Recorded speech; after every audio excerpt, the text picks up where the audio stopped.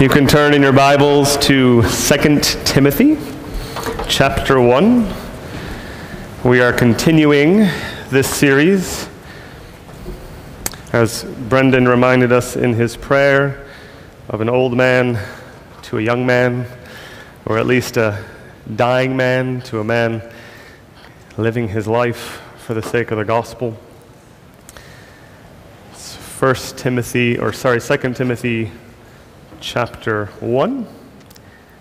I'm going to read from verse 8 down to verse 14. 2 Timothy 1, 8. Therefore, do not be ashamed of the testimony about our Lord, nor of me his prisoner, but share in suffering for the gospel by the power of God, who saved us and called us to a holy calling, not because of our works, but because of his own purpose and grace, which he gave us in Christ Jesus before the ages began, in which now has been manifested through the appearing of our Savior Jesus Christ, who abolished death and brought life and immortality to light through the gospel, for which I was appointed a preacher and apostle and teacher, which is why I suffer as I do. But I am not ashamed, for I know whom I have believed, and I am convinced that he is able to guard until that day what has been entrusted to me. Follow the pattern of the sound words that you have heard from me in the faith and love that are in Christ Jesus. By the Holy Spirit who dwells within us, guard the good deposit entrusted to you. Let's pray together one more time. Father, we thank you for your word. We thank you that it is powerful. And Father, it will have its effect in our hearts because it doesn't return empty. And so God, as we hear your word together, would we be challenged and encouraged? Would we see Christ more clearly? Would we see our calling more clearly? Father, help us, we pray. In Jesus' name, amen. Have you ever seen this toy before?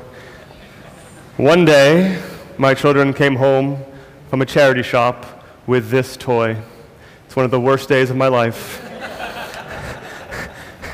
So it's, it talks to you, it tells you to bop it, it tells you to pull it, it tells you to twist it, and you have to keep going, right, and follow the commands that it gives. And that's how you keep moving forward. And it gets getting faster and faster and faster. And so the rule in our house is this gets played in your room. It does not get played anywhere else because it's annoying. But this little toy actually reminds me of this passage that Paul has for us. In this passage, he has quite a few commands that he has given to us. And he wants us to move forward in our faith. He is instructing Timothy to live and to thrive in his Christian life. He wants him to be ready in season and out of season. We'll see that later in chapter 4 in a few weeks' time. But he really, wants Timothy to live in a pattern that he's lived. We already have seen Paul's affection for Timothy, that he is his own child in the faith, his son in the faith. He loves Timothy. Last week, Brendan reminded us that there are these potential weaknesses that we see in Timothy, which is why, one of the reasons why Paul is writing him this letter. He's reminding him that he was not given a spirit of fear. He was given a spirit of power and of love and of self-control. And so in this passage, what Paul is doing is he's pushing Timothy away from shame. He's pushing him away from fear, and he's giving him the tools that he needs to not be ashamed and to walk in a manner worthy of the gospel, as Paul says in other places in his letters.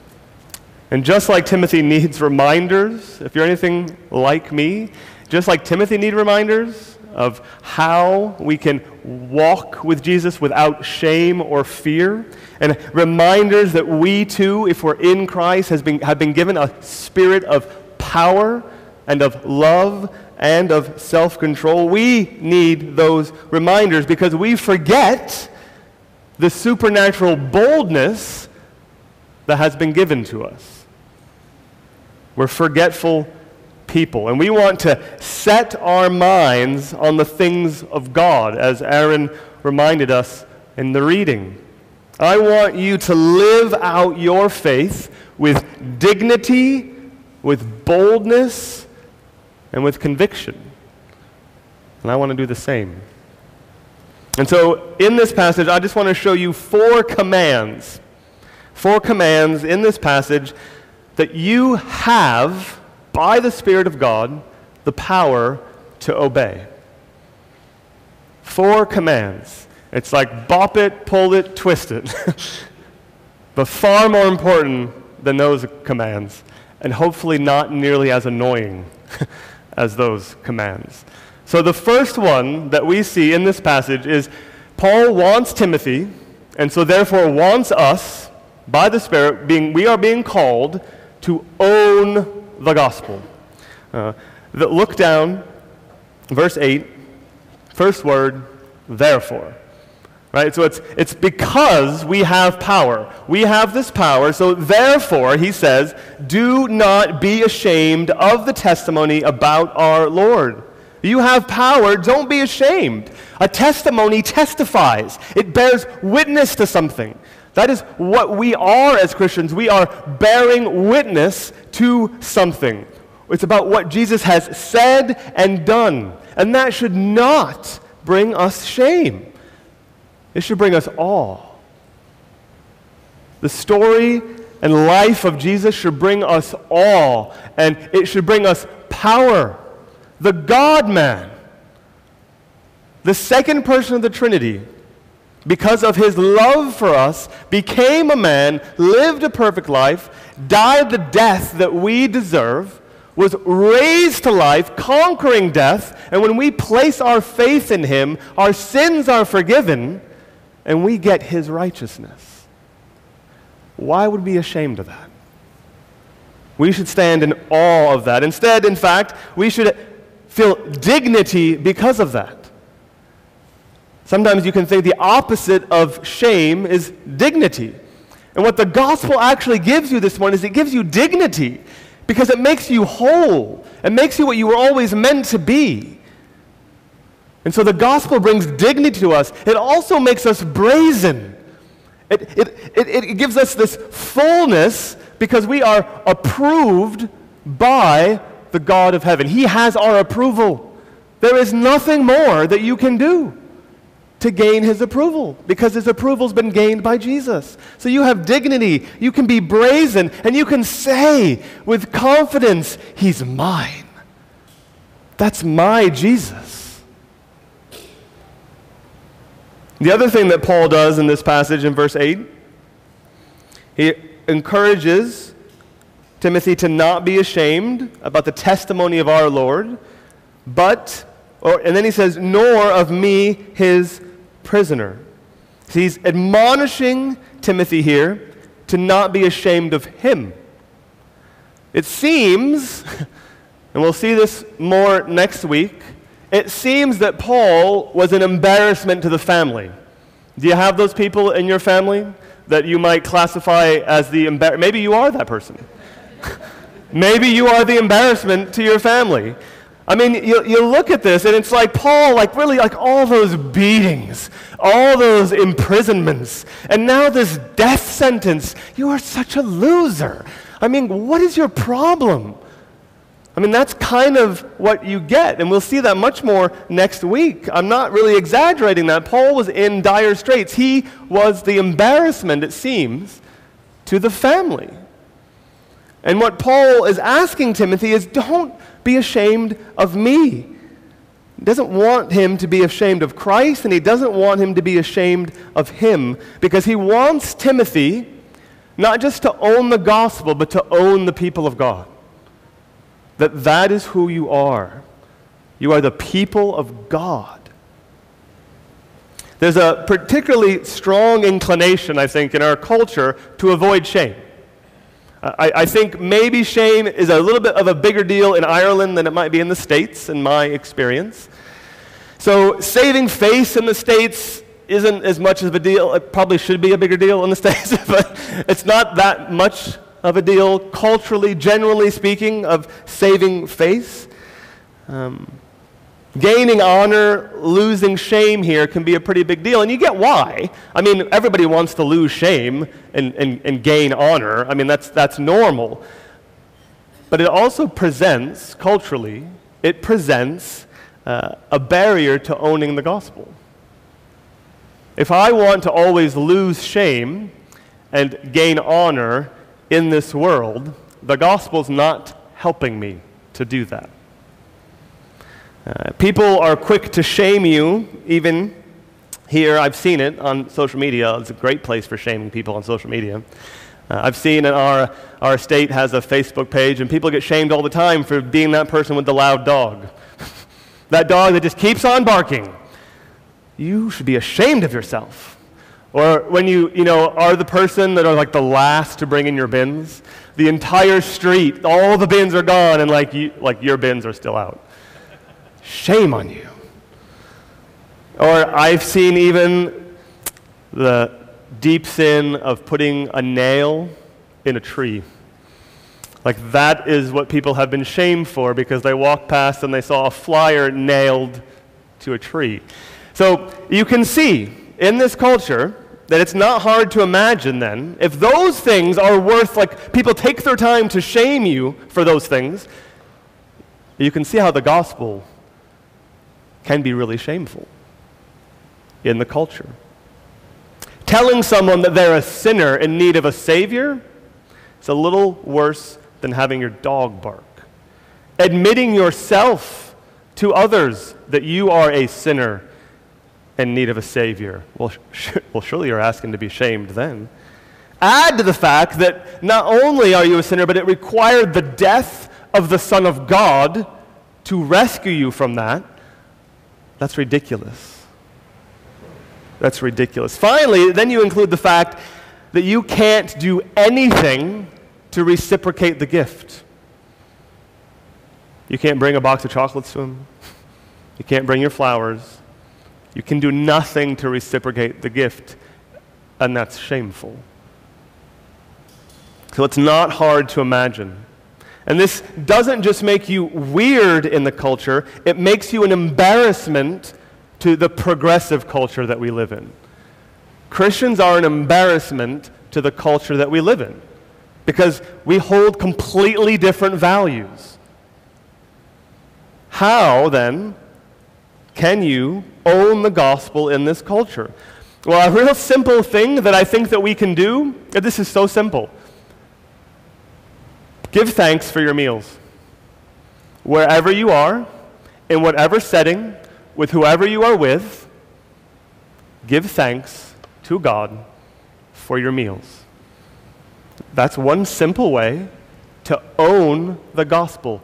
Own who you are, own the family that you're in, is that I recognize that I do not receive anything because of my hard work in and of itself. I receive everything because it's a gift from God. And so acknowledge that.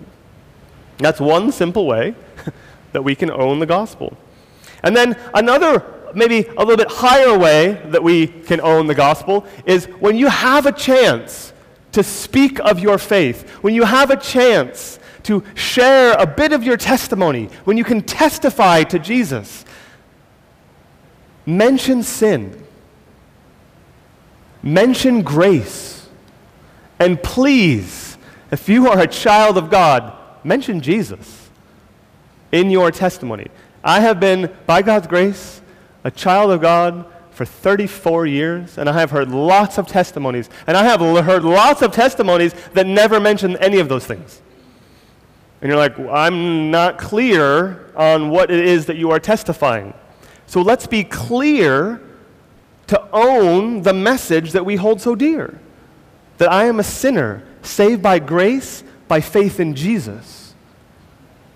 And you might not be able to always articulate all that in a conversation, but when you have a chance to talk about your faith, mention those things just like they're normal. Because in the family of God, they are normal. The other thing that we can do to own the gospel is to stand with other Christians. And I know it's few and far between in your workplaces, in your schools, maybe even on your street, in your estate. But when you know that there's other Christians there, and you see through a text or a conversation or some kind of event that that person is standing up for the gospel, be quick to stand up with them, whatever that looks like. Don't be an embarrassment, or don't look on other Christians as an embarrassment. That's what Paul was feeling. Again, we'll see that much more next week. He was feeling alone. And you don't want to be that Christian who's alone standing up for the gospel when you know that you have a brother and sister right there with you, and they're saying nothing. They're not coming along, they're not encouraging, they're not praying with you when you're trying to be bold and courageous. Paul says in Romans 1 that he is not ashamed of the gospel, for it's the power of God for salvation to everyone who believes. He's not ashamed of it. It's powerful, and that word power there is the same word that we get the word dynamite from. There is inherent power in the gospel message. It is transformative, and so what I want you to do is blow people up with the gospel. Blow them up. Own it. We should own the gospel. Secondly, the command that Paul is giving is for us to bear the gospel. Look again at verse 8. But share in suffering for the gospel by the power of God. One of the ways that we can own the gospel is by bearing it. We suffer, according to this verse, by the power of God. And you're like, what? I suffer by the power of God? Yes. When we walk this Christian life and we suffer for our faith, it is by the power of God that we do that. What is this power of God that allows us to suffer? Well, just keep reading. Look at verse 9. This power of God who saved us and called us to a holy calling, not because of our works, but because of his own purpose and grace, which he gave us in Christ Jesus before the ages began. He has saved you and he has called you to a holy calling. Why? It's not because of anything that you have done. It's not because you're awesome.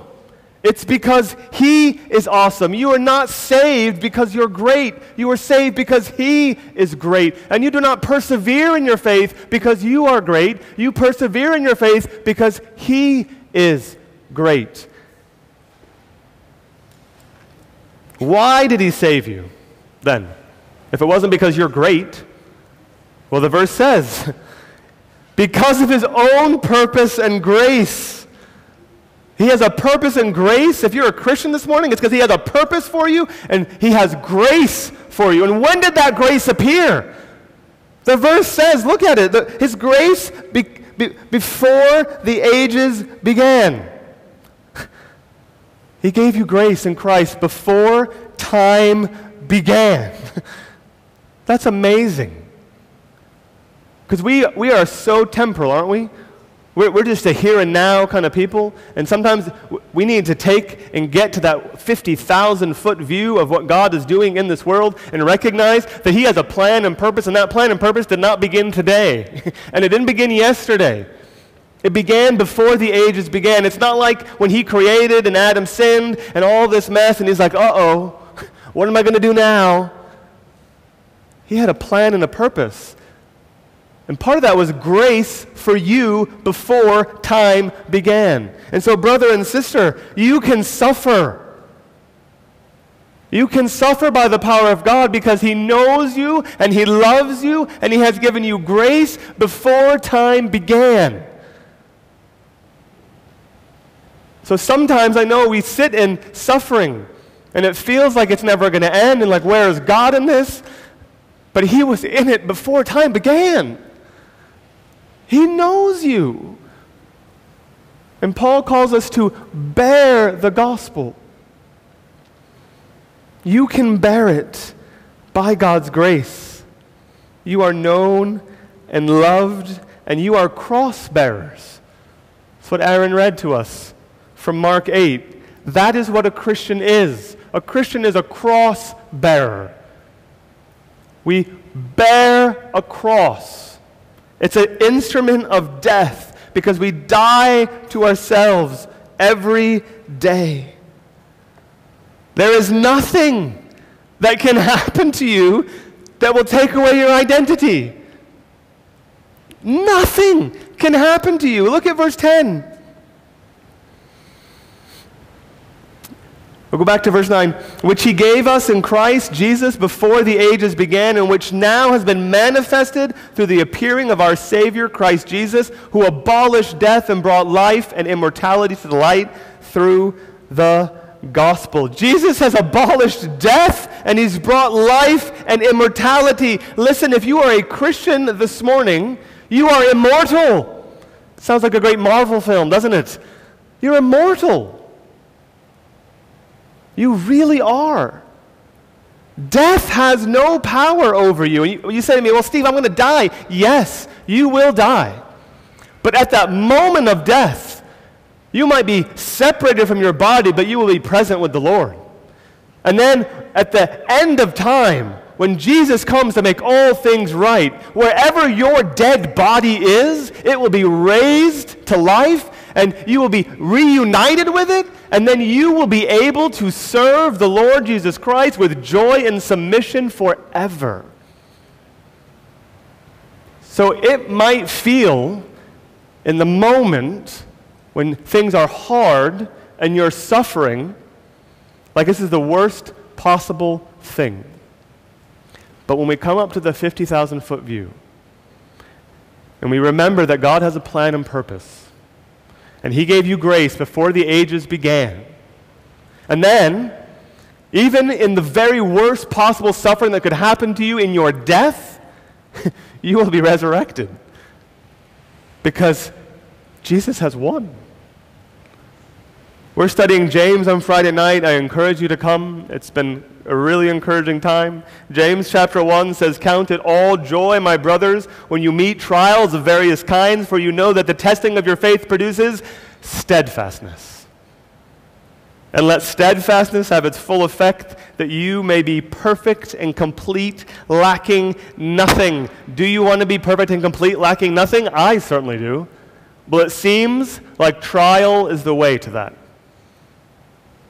In God's sovereign plan, part of our way to steadfastness and perfection is through suffering.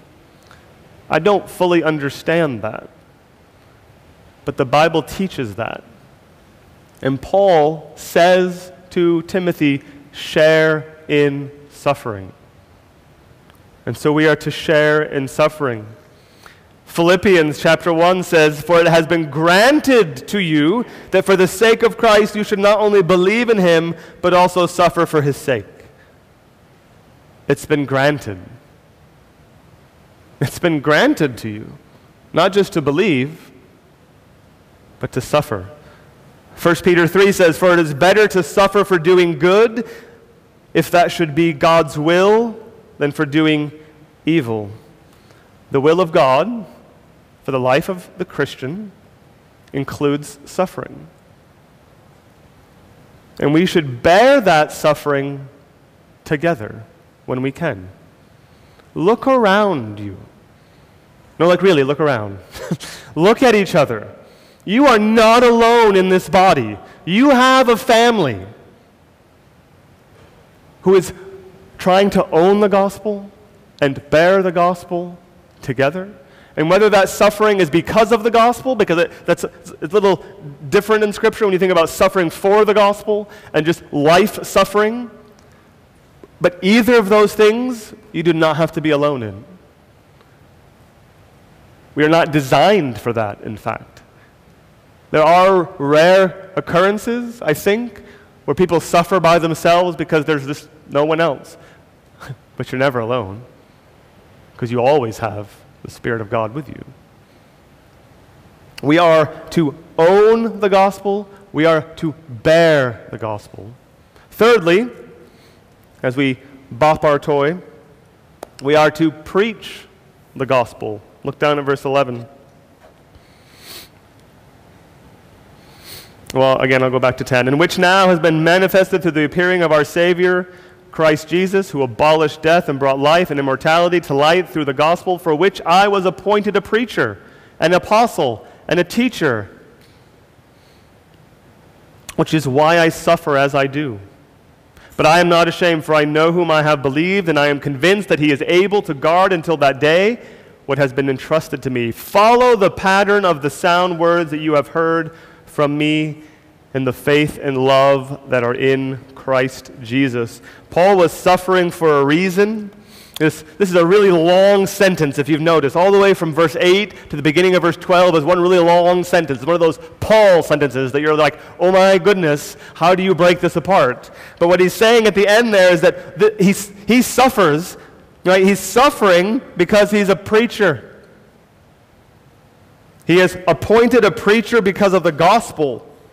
There is good news to be proclaimed.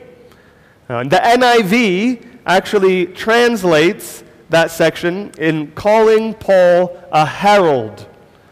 We don't really use that word that much anymore. Like, that's not a kind of everyday word that you would hear about. Oh, there's the heralds in town. Herald, right, the idea that is someone who is giving a message from the king. And he is proclaiming the message from the king. And a major focus later in chapter 4 is Paul is going to talk about preaching. Preach the word is what he's going to say. Here in verse 13, he says, follow the patterns of sound words, which is really the word there is follow my pattern of sound teaching. If you're following a pattern, you're doing the same thing. Paul was preaching and teaching something, and he's saying to Timothy, you preach and teach that. He wants Timothy to preach what he preaches. Listen, what you say about the gospel is more important than how you say it. It's not about style. It's about content. And I'm not talking about some robotic message that we just kind of spit out towards people. He says clearly that he wants Timothy to do it in the faith and in the love that are in Christ. But so often I think we don't say what needs to be said because we're so worried how it's going to come across. Are you anything like me? I'm just so worried how it's going to come across. But are we worried about what we actually say instead of how it comes across? Sometimes we're too afraid to say things, I am, because I think, well, they're just not going to receive it well. I should be more concerned with what I'm actually saying than how it is said or how it's received, because I can't control how it's received, and neither can you. But we can say things that are true to people out of love, the love of Christ. We can do that. The point that Paul is trying to say here is follow the pattern. And for us, it's even a more old pattern. It's an old story. We are not saying anything new. We do not need fancy ways to say things. We need faithfulness to the gospel message that has been passed down from individual to individual and from church to church for a couple thousand years. And here we are in Passage West, getting to do the same thing. And so the question that we should ask ourselves is, how? What is the content that we're saying to people? God created. He created man. Man sinned. Christ came to redeem, and we need to respond to that. It's a simple message, but it's a really old one. This is a message that has changed the world, hasn't it? I mean, our calendar today is based on the coming of the Son of God. Whether or not people want to admit that, it is. This is 2024, because it's about 2024 years since Jesus was born. Western democracy exists in part because of a Christian worldview. The reason why we have the freedom to sit here and do this right now is because there is a legacy of a Christian worldview. More importantly, though, He's changed the world because it's brought dead sinners to life. We were dead in our sins, what Paul writes to the Ephesians, but God has made us alive in Christ. You are changed, transformed in Christ. Just think about that person that you know that doesn't know Jesus. Maybe it's family, a friend, a neighbor. Just think for a moment what the transforming power of the gospel would do in that person's life. Just think. It changes everything. It changes the way that they think about the world. It would change the way that they interact with the rest of their family. It would, first and foremost, change their view of God. And it would bring glory and honor to God for that person to worship Him. And it would change their eternity. Their eternity. They would go from death to immortality. It's death to life. So, brother and sister, preach. I don't mean from up here. That's not everyone's calling. But in your homes, and in your workplaces, and in your schools, who cares if you own the gospel if you can't preach it? Who cares if you bear the gospel if you can't preach it? Pray for each other as we do this. Pray for those who preach up here, but pray for each other who are preaching in your workplaces or in your homes to your children. And I don't mean standing up and doing this. That's not what it's following a pattern of sound teaching. Share sound teaching. Proclaim sound teaching. Paul is talking to Timothy about heralding in more or less this kind of format because he was the church leader. But the application to us is to take that and move into our lives in whatever way we can to share the truth of the gospel. Surround yourself with bold gospel-preaching people. I don't know if you ever think about, like, who are my friends? Who are the people I'm closest with?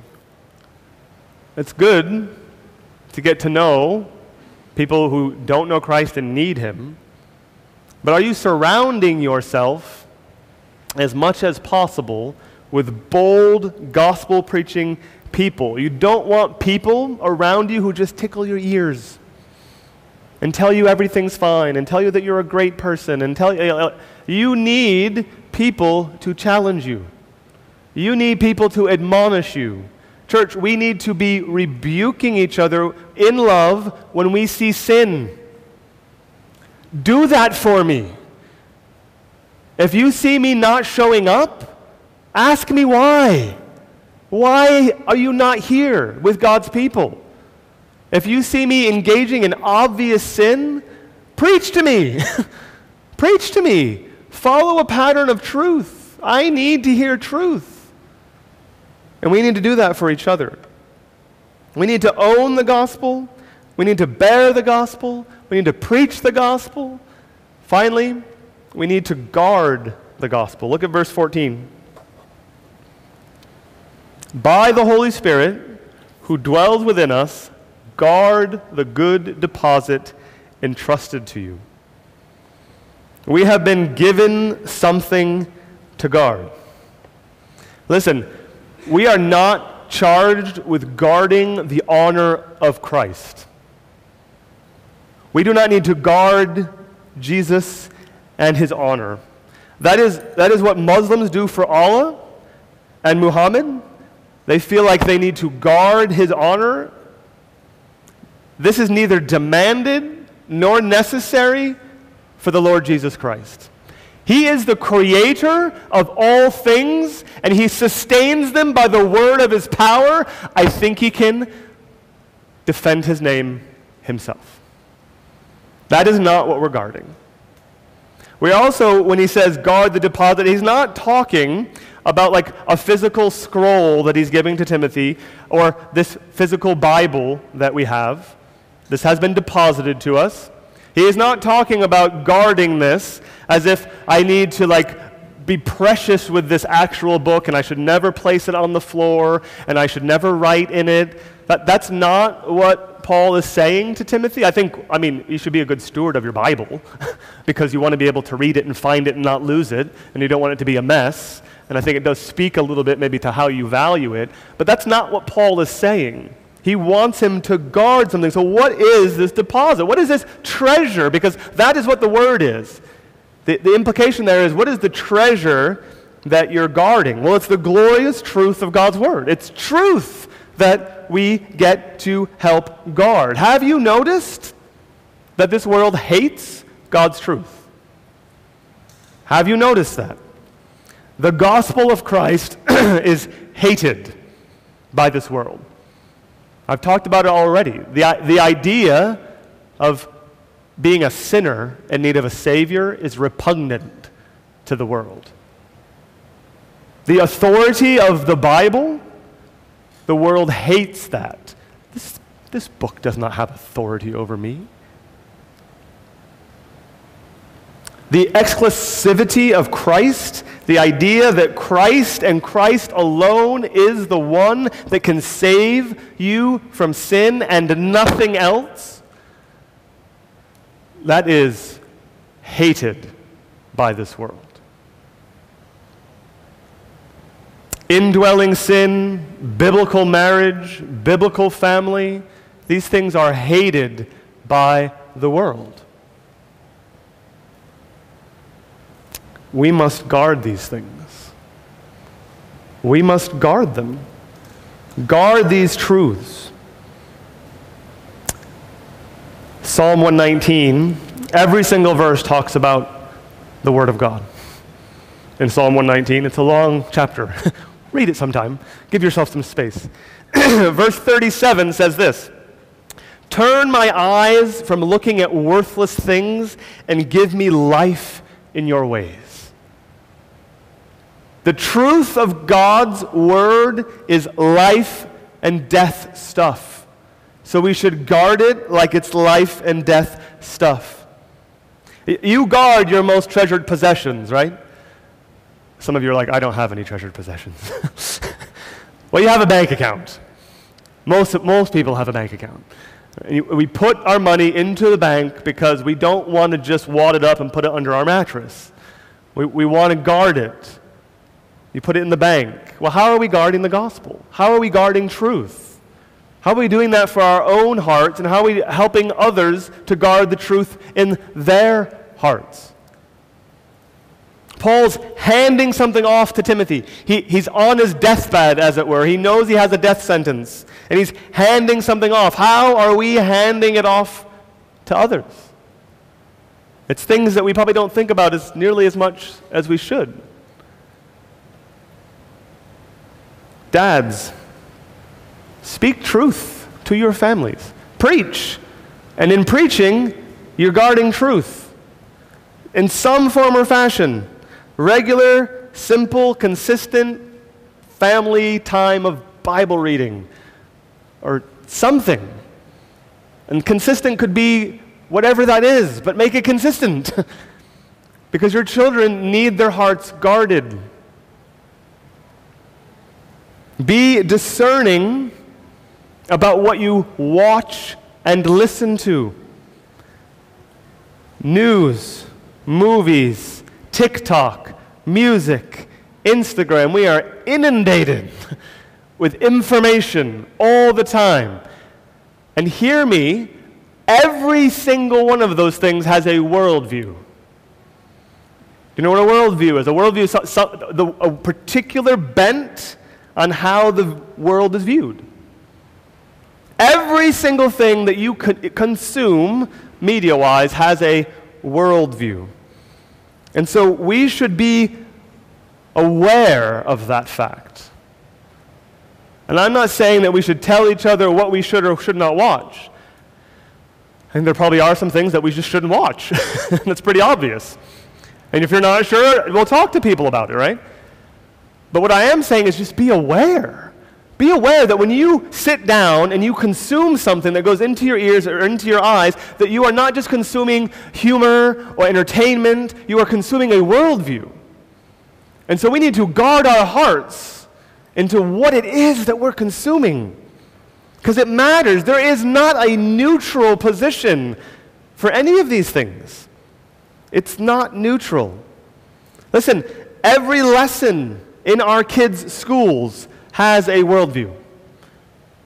Every lesson that in my kids' school, whether it be math, science, something, it has a worldview.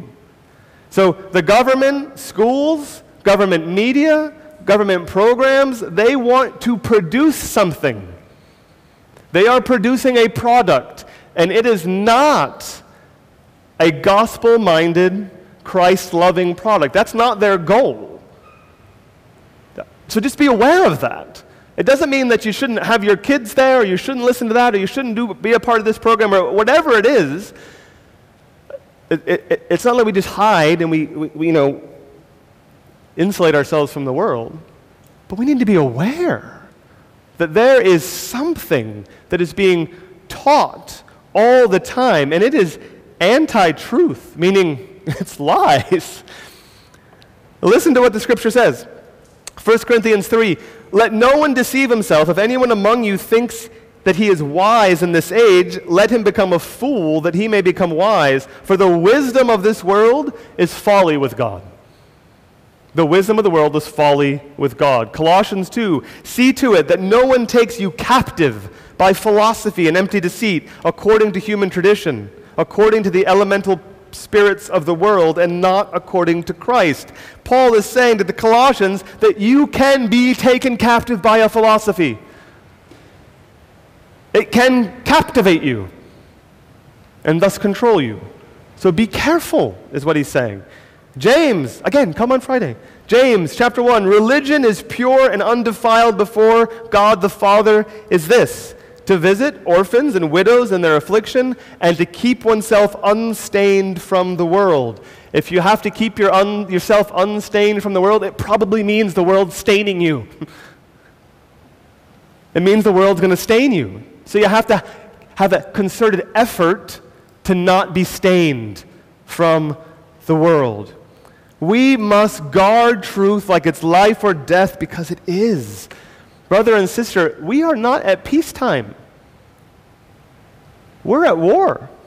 This is wartime mentality. And that is what Paul is trying to say to Timothy.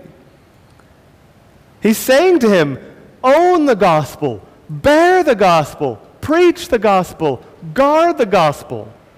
And that might come in any order, just like the Bop It game. You never know what order you're going to be asked to do it in. Sometimes I just need to preach the gospel. Sometimes I need to be clear that I'm owning it. Sometimes I need to be clear that I'm guarding it. And it's a preparedness that we need to think about. And this is what Paul's desire is for Timothy. He wants him to be prepared.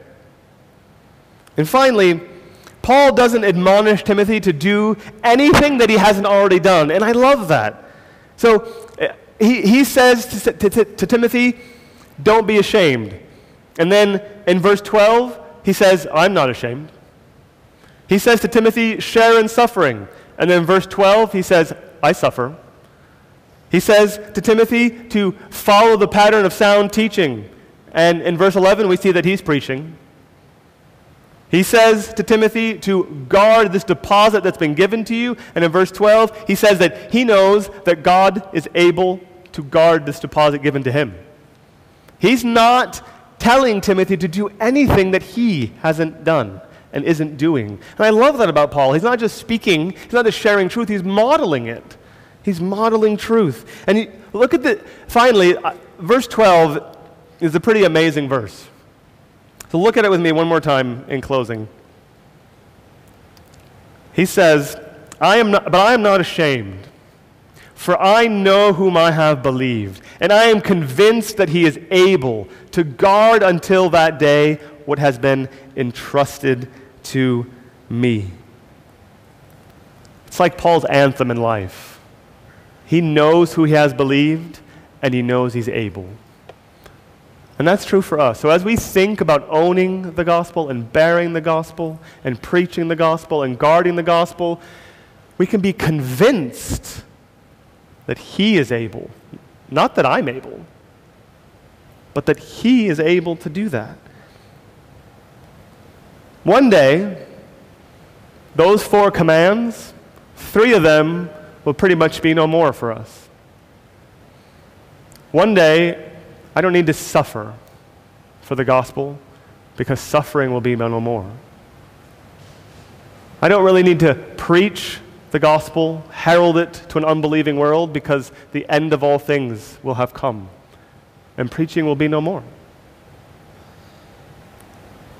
I won't need to guard the gospel because the king will be here to take care of that himself. But always and forever, we will be a people who own the gospel. Let's be a church that owns the gospel together in these ways. And let's not be afraid to talk to each other about it and to encourage and challenge each other about that. Because that's what Paul's doing to Timothy. And that's what I need you to do for me. So let's own the gospel together. Let's pray. Father, we thank you for your word. We thank you for these reminders of Paul to Timothy, the sweet relationship they have that we get to glean from by your Spirit today. We want to be this people. Help us to know that, be convinced that Jesus is able to do this in us, God. We trust you for this. In Jesus' name, amen.